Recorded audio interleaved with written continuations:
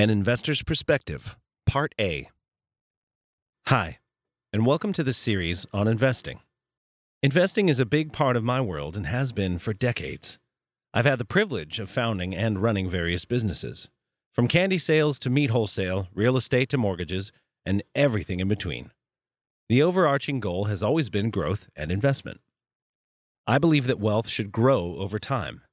This is a very important concept for me. I have lived with this perspective my entire life.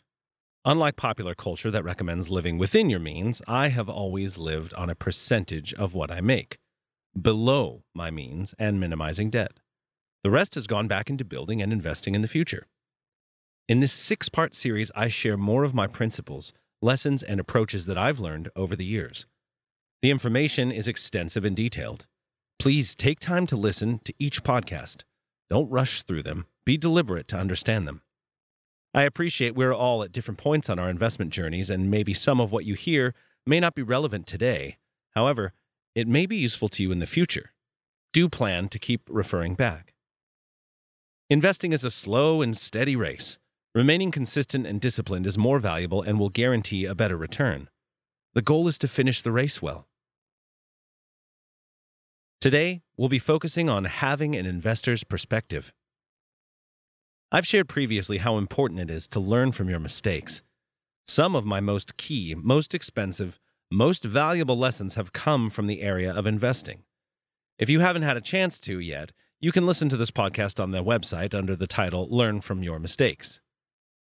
We never really know all the risk to any investment we make, no matter how well we prepare or analyze. There are some valuable viewpoints, however, I have learned to help mitigate as much risk as possible. I'd like to share 11 of these key perspectives with you.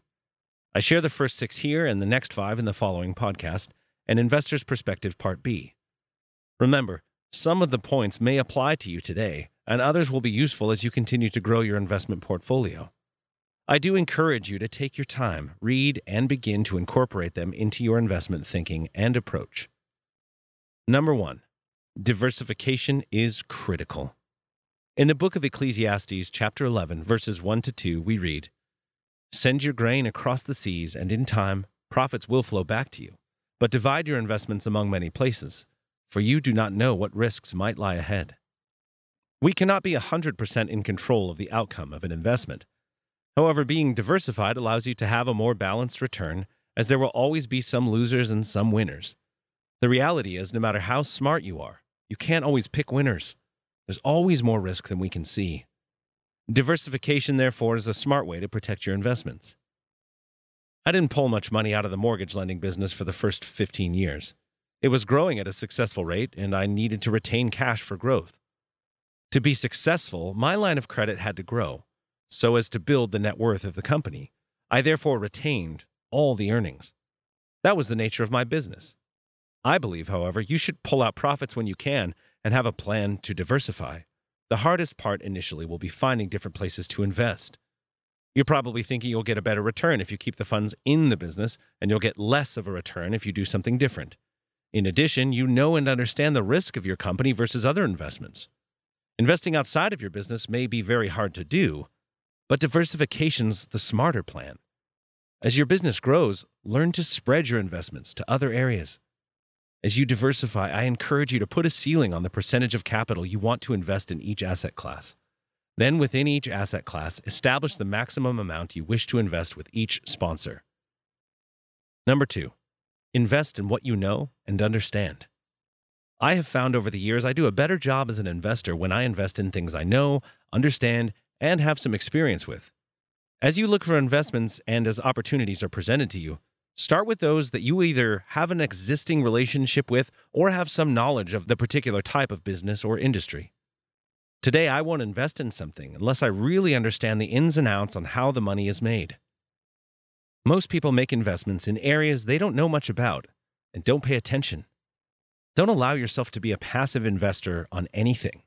If you know something, have experience with it, and understand it, you're likely to make a better decision versus something you don't know much about. I definitely learned this the hard way.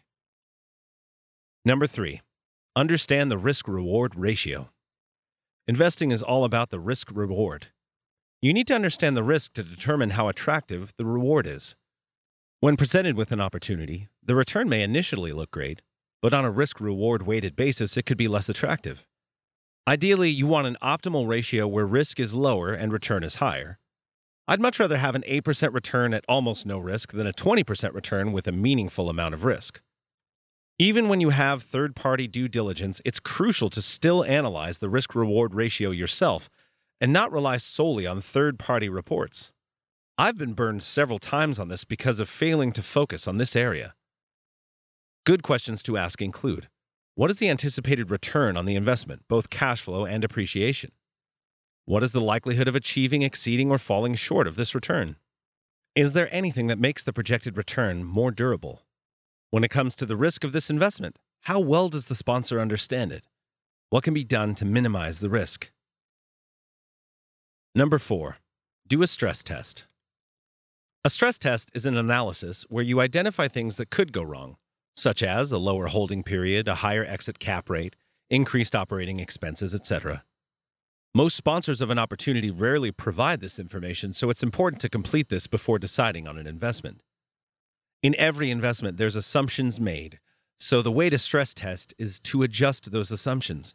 For example, in a scenario, we may consider taking the number of years it takes to get out of that investment or reduce any of the positive assumptions. We create models and run different possible scenarios. If our stress testing results in a lower return than we are comfortable with, we generally won't do the deal. Stress tests are valuable as they highlight areas that you don't typically get to see. Number 5, avoid black box investments, even though the sponsor has a good track record. A black box is any complex investment model that involves formulas to achieve returns in a desired way. More likely, the sponsor does not fully understand the model and may not do so. Investing in a black box could potentially lead to unforeseen problems. This position came out of a lesson we learned about 15 years ago. My team and I were approached by someone with an opportunity in an area we weren't fully conversant with, relating to the stock market. He was a great salesman and demonstrated the investment and returns well. My team met with him several times and had a good look at the product, to the best of their knowledge. We evaluated his track record, which was excellent, talked to references, and felt confident to go ahead, even though we were not fully clued in on how his product worked. Within a few months of making the investment, it went south, and we lost everything. We learned a very expensive lesson through that experience. If you can't figure out how profits are made and where the risks are, then stay away. There can be no secrets in investing. If whoever is promoting the investment is not an open book where you can see absolutely everything, don't do it. Many opportunities come along that look exceptionally attractive, offer great returns, have incredible history, and have gone well for the past 10 years. Even that is not enough to base your decision on. One must fully understand how the money is made and how the investment works. Number 6, don't be impressed with who else is investing. You may have a good sponsor or a close trusted friend told you about the opportunity, or it may be an associate who got you in the door. However, don't base your decision to invest on this alone. Don't rely on others and what they say. Be sure to do your own due diligence before investing in a deal. Often a sponsor will try to impress you by how much others are putting in the deal or who else is in the deal. I personally don't find that information useful or persuasive. If we like the people in the deal, then we'll work harder on our due diligence to see if it makes sense for us to be there. In summary, the 6 key investor perspectives are: Number 1, diversification is critical.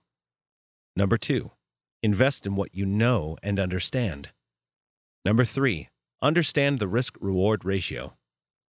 Number 4, do a stress test.